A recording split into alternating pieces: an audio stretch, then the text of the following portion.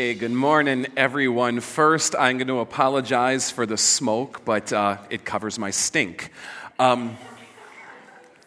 There's this way that it's a metaphor that I love out of the Bible. It's the way that the New Testament describes the people of God, or what we call the church. And what it does is Paul, in this one letter, he calls us a body.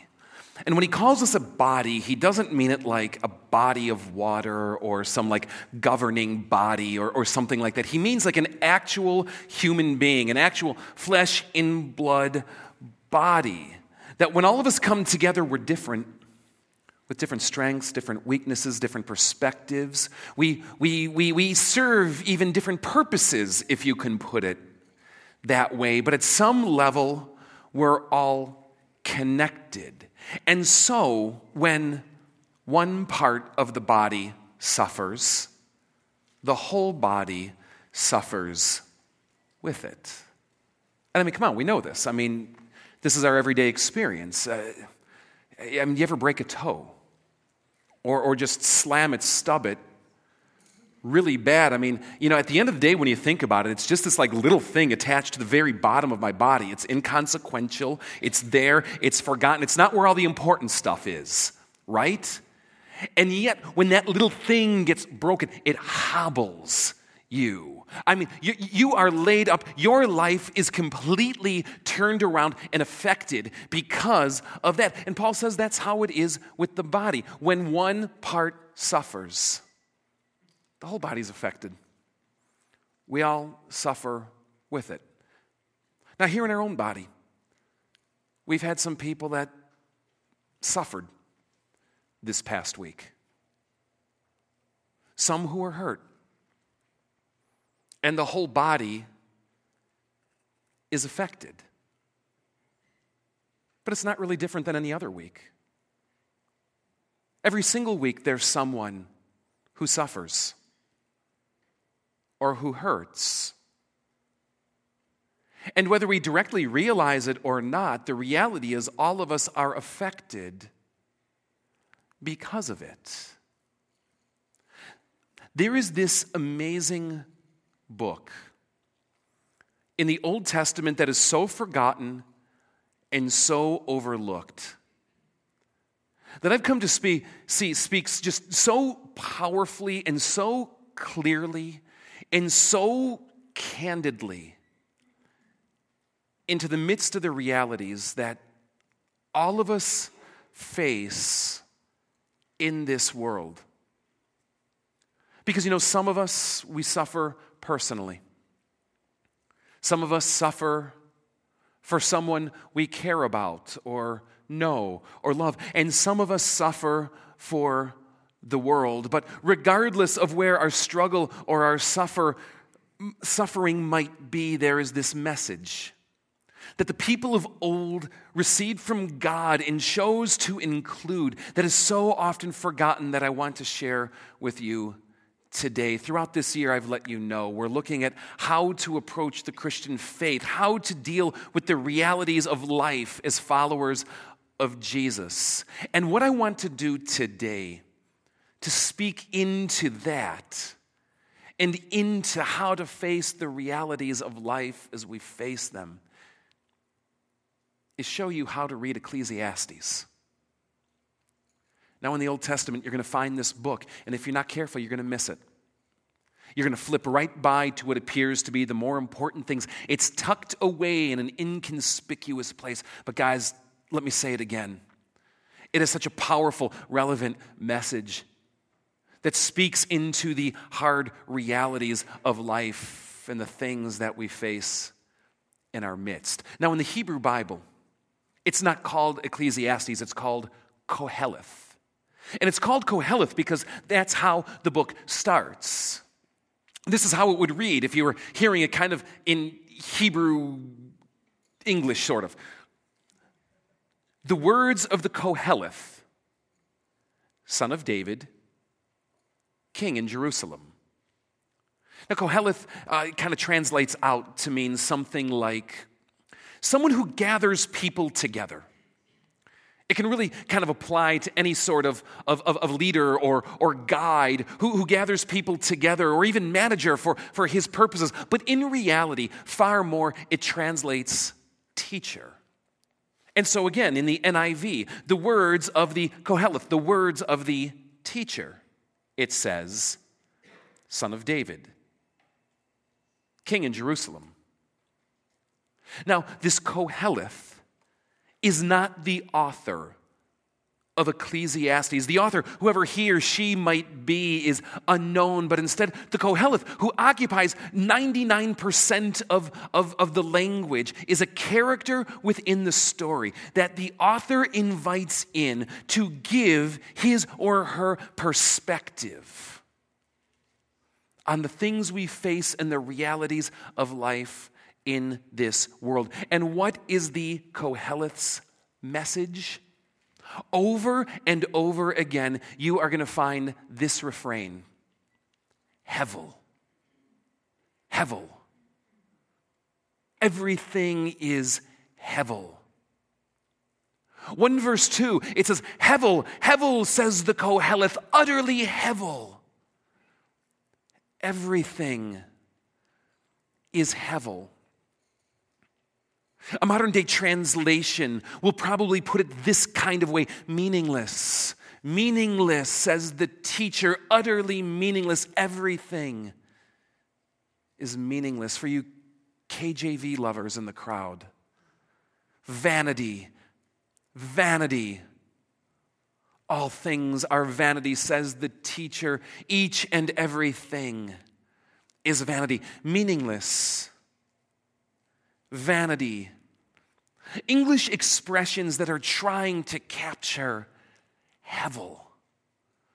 The refrain that the Koheleth brings again and again, but in translation run the risk, while being helpful, of leading us to false conclusions. Because what the Koheleth is saying is not that all things in this world are without meaning.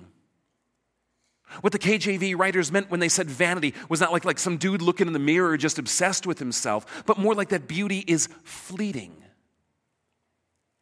What the writer, the Koheleth, is trying to express by this word, Hevel, is that instead all things are temporary.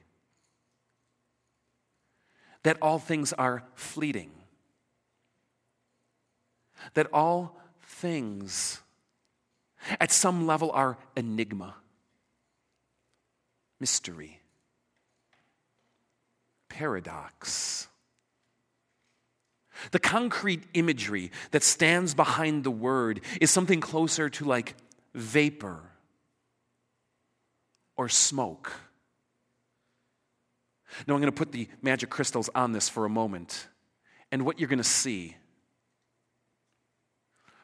is smoke start to rise. Can you see it?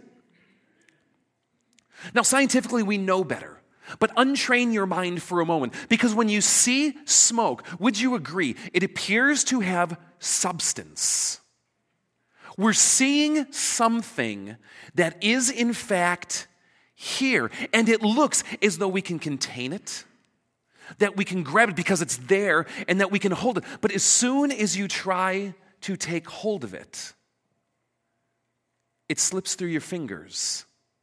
As soon as you think it's yours, it disappears. Hevel. Hevel. All things, the Koheleth says, are Hevel, temporary, fleeting. All the things we attach such significance to, the things that we value, that we find so important, that we spend our lives on chasing and pursuing and building. What Koheleth tells us is that in the end, it is all just smoke. Hevel. Vapor. Which, while here now, momentarily, will disappear from our eyes, and at best be nothing but the faintest whiff left on the air. Now, why does the Qoheleth say this? And why is the author inviting the Qoheleth into the story to share this refrain that occurs again and again? Hevel, hevel, everything is hevel. The author is inviting this teacher in to challenge our views of reality, to deconstruct our ideas of what fundamentally matters, and give us a hard lesson in life. And so as you read the book of Ecclesiastes, or Qoheleth as the Hebrews would call it, you will find this applied to all the things that we value and think matter so much in this world. I want to encourage you to read this book. Not to take my word for it, but to allow the author to invite you to engage with the Qoheleth yourself. And you can turn time and again. Wisdom is hevel. Toil is hevel. Advancement is hevel. Riches are hevel. This is hevel. That is hevel. The things that we think matter in this life are smoke that are fading away. Qoheleth will say, look at the people who base their life chasing wealth, slaving and toiling and saving and scrimping, trying to build what they think will bring them meaning, what they think will bring them joy, what they think will bring them freedom or security, only in the end to find that when you're old enough to enjoy it, you're no longer able, Qoheleth will say. And that for those of us who are looking to build a dynasty, to build a legacy, to pass it on to our heirs, Qoheleth will say, within 2 generations you are a memory, at best. For those of us who chase fame, status, recognition, that what's here so briefly today is often gone in an instant, and within a few generations you're nothing, but at best a name on a tombstone that no one comes to visit. Hevel. Hevel. Everything is hevel. He speaks to those of us who pride ourselves on work, who work hard to build something, to create something, to do something that matters, who toil under the sun, only to find that often, after a lifetime of what we think has been built, life comes along and dashes it in an instant. And that all the things we poured ourselves into, all the sacrifices we made, and those that we left in pursuit, that as quickly as the smoke is starting to evaporate from your eyes, so everything you built your life upon is fleeting. So is the Qoheleth advocating hedonism, pleasure-seeking relativism? No, because Qoheleth will say that's hevel too. Those who live for the weekend and live for the party, because Monday always comes. And each of us, no matter how much pleasure we bind ourselves to in life, the reckoning always has to be had. Hevel, hevel. Everything is hevel. Even wisdom and the fear of the Lord, which is elevated to such high degrees, is called hevel by the Qoheleth. To those who try to do it right. To those who think that by doing it God's way, goodness and blessing will result. The Qoheleth will admit, well, it might go better for you, but even life itself is too unpredictable.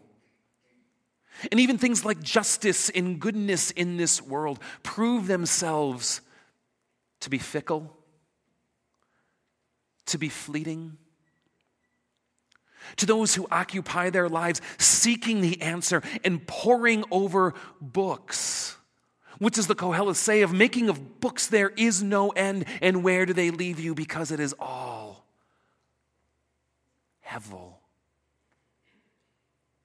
Hevel in the end. The Psalms will call it breath.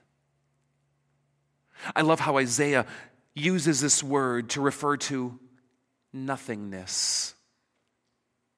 Deuteronomy will use it to mean worthless. And then, of course, in the beginning of the Bible, there's the story of Cain and Hevel. You know it well. Cain, the one who was supposed to matter. Cain, the one who was supposed to have significance. Cain, the one who was supposed to fix it all. And then there was the other kid, Hevel, named by his parents as the one that didn't matter much. Insignificant. Fleeting. Which is the great irony of the story, of course, because it's Hevel who's honored by God. And you see a trajectory started from the very beginning of how God chooses the things that we often think are the fleeting and unimportant and temporary of this world to bestow with honor and glory and power.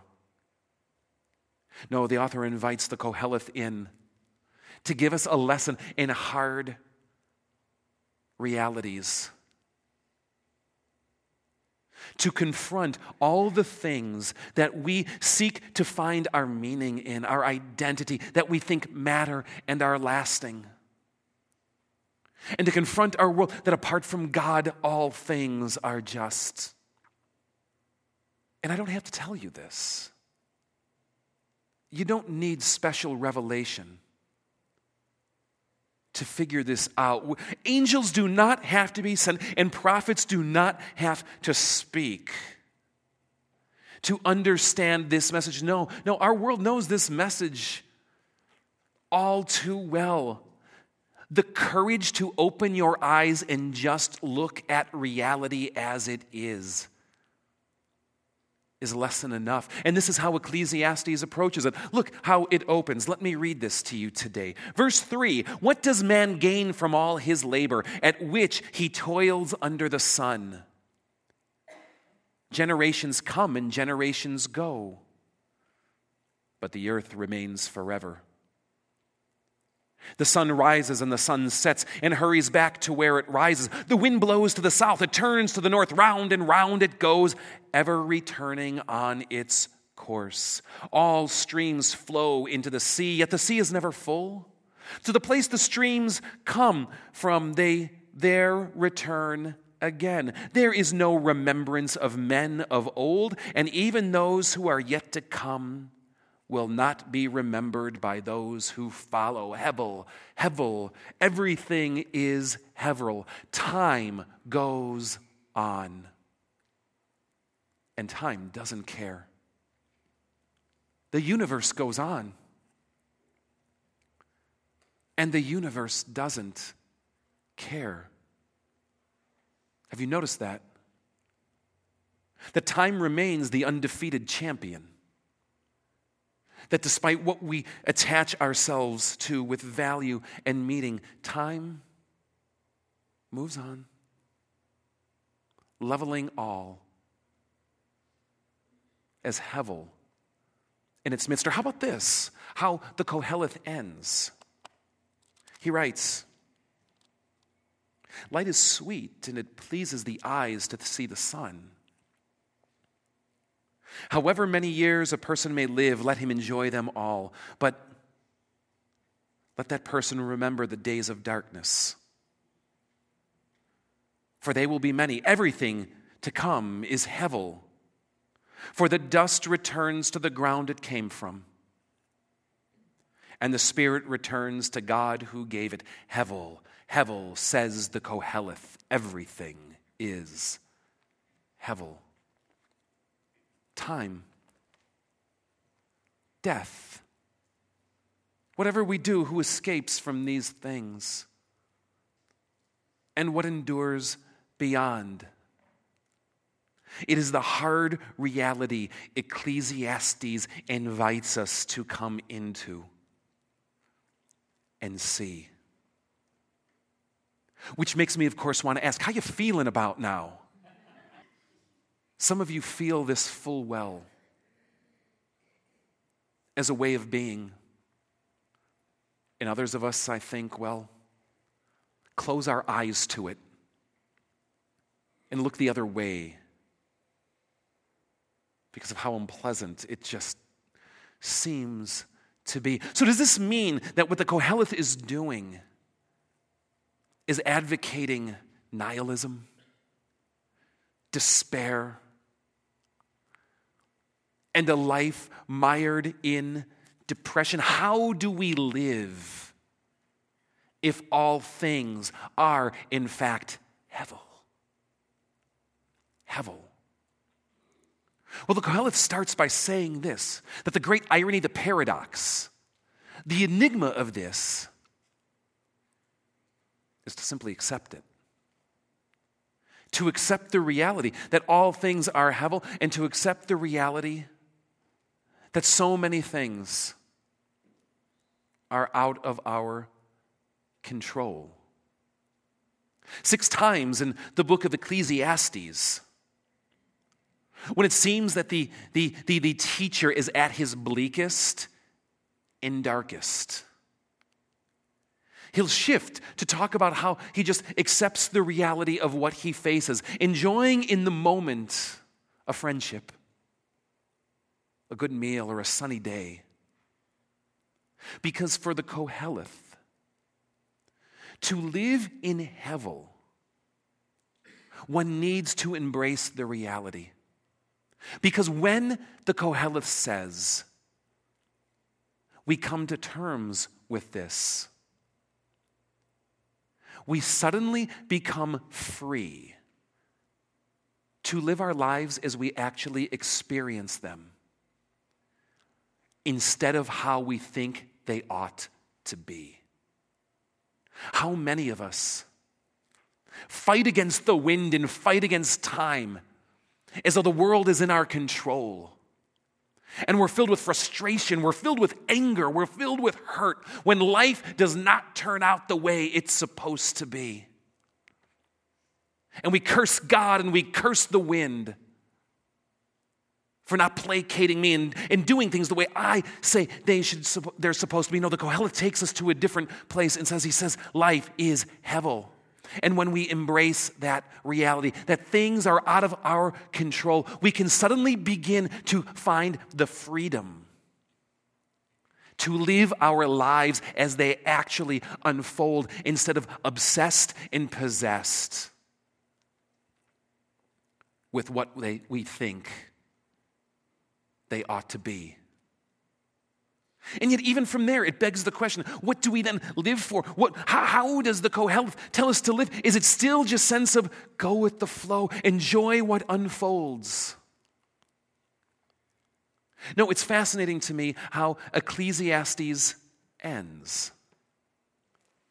The author, stepping back in, after learning from Koheleth, says this: not only was the Koheleth wise, but he also imparted knowledge to the people. He pondered and searched out and set in order many proverbs. The Koheleth searched to find just the right words, and what he wrote was upright and true. Now these words, he says, the words of the wise are like goads.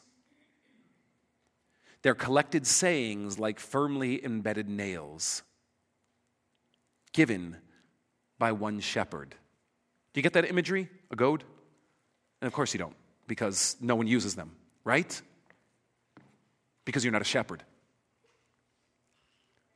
This is a goad. This is not a goad. This is a shepherd's staff. But this right here, that's a goad. And what I don't mean by that is that in our overly litigious, overly safety-conscious, homogenized American society that puts caps on things, No, because the ancient shepherds would drive nails through the end of them or sharpen them down to a point, not to fight off the enemy, though it could be used for that. Not to keep the wolf at bay, but it could be used for that. But to jab you, the sheep, instead. He writes, the words of the wise, how did it go? Are like goads. Their collected saying like firmly embedded nails. That the lessons of the Koheleth are a call to reality that hurt. But nonetheless are meant to shock us back into reality and bring us back on to the shepherd's path instead. Because in the chasing of Hevel, it's so easy to stray. But how does Ecclesiastes end? Now, all has been heard. And here is the conclusion of the matter. Fear God and keep his commands. Because life will go better for you. Because you'll be happier by far. None of that. Because it's the duty of man.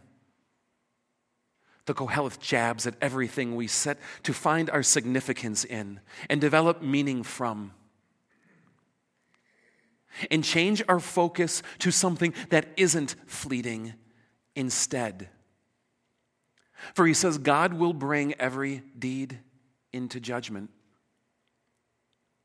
including every hidden thing, whether it is good or evil. What Ecclesiastes invites us to see in the midst of our sufferings, in the midst of our struggles, and in the midst of bald-face reality, is to stop attaching our meaning and significance and worth to fleeting things, and instead learn what it means to trust God wholeheartedly, despite what reality brings. It's to change focus from the smoke before our eyes that seems so real and lasting to one who is unseen and yet promises to come in the end to set all things right, to establish justice and goodness, and to realize his plans and his ways in the end. And that is how Ecclesiastes invites us to approach the struggles, the sufferings, and the harsh realities that life brings. I chase so much Hevel. I know you this much, but I know you do too.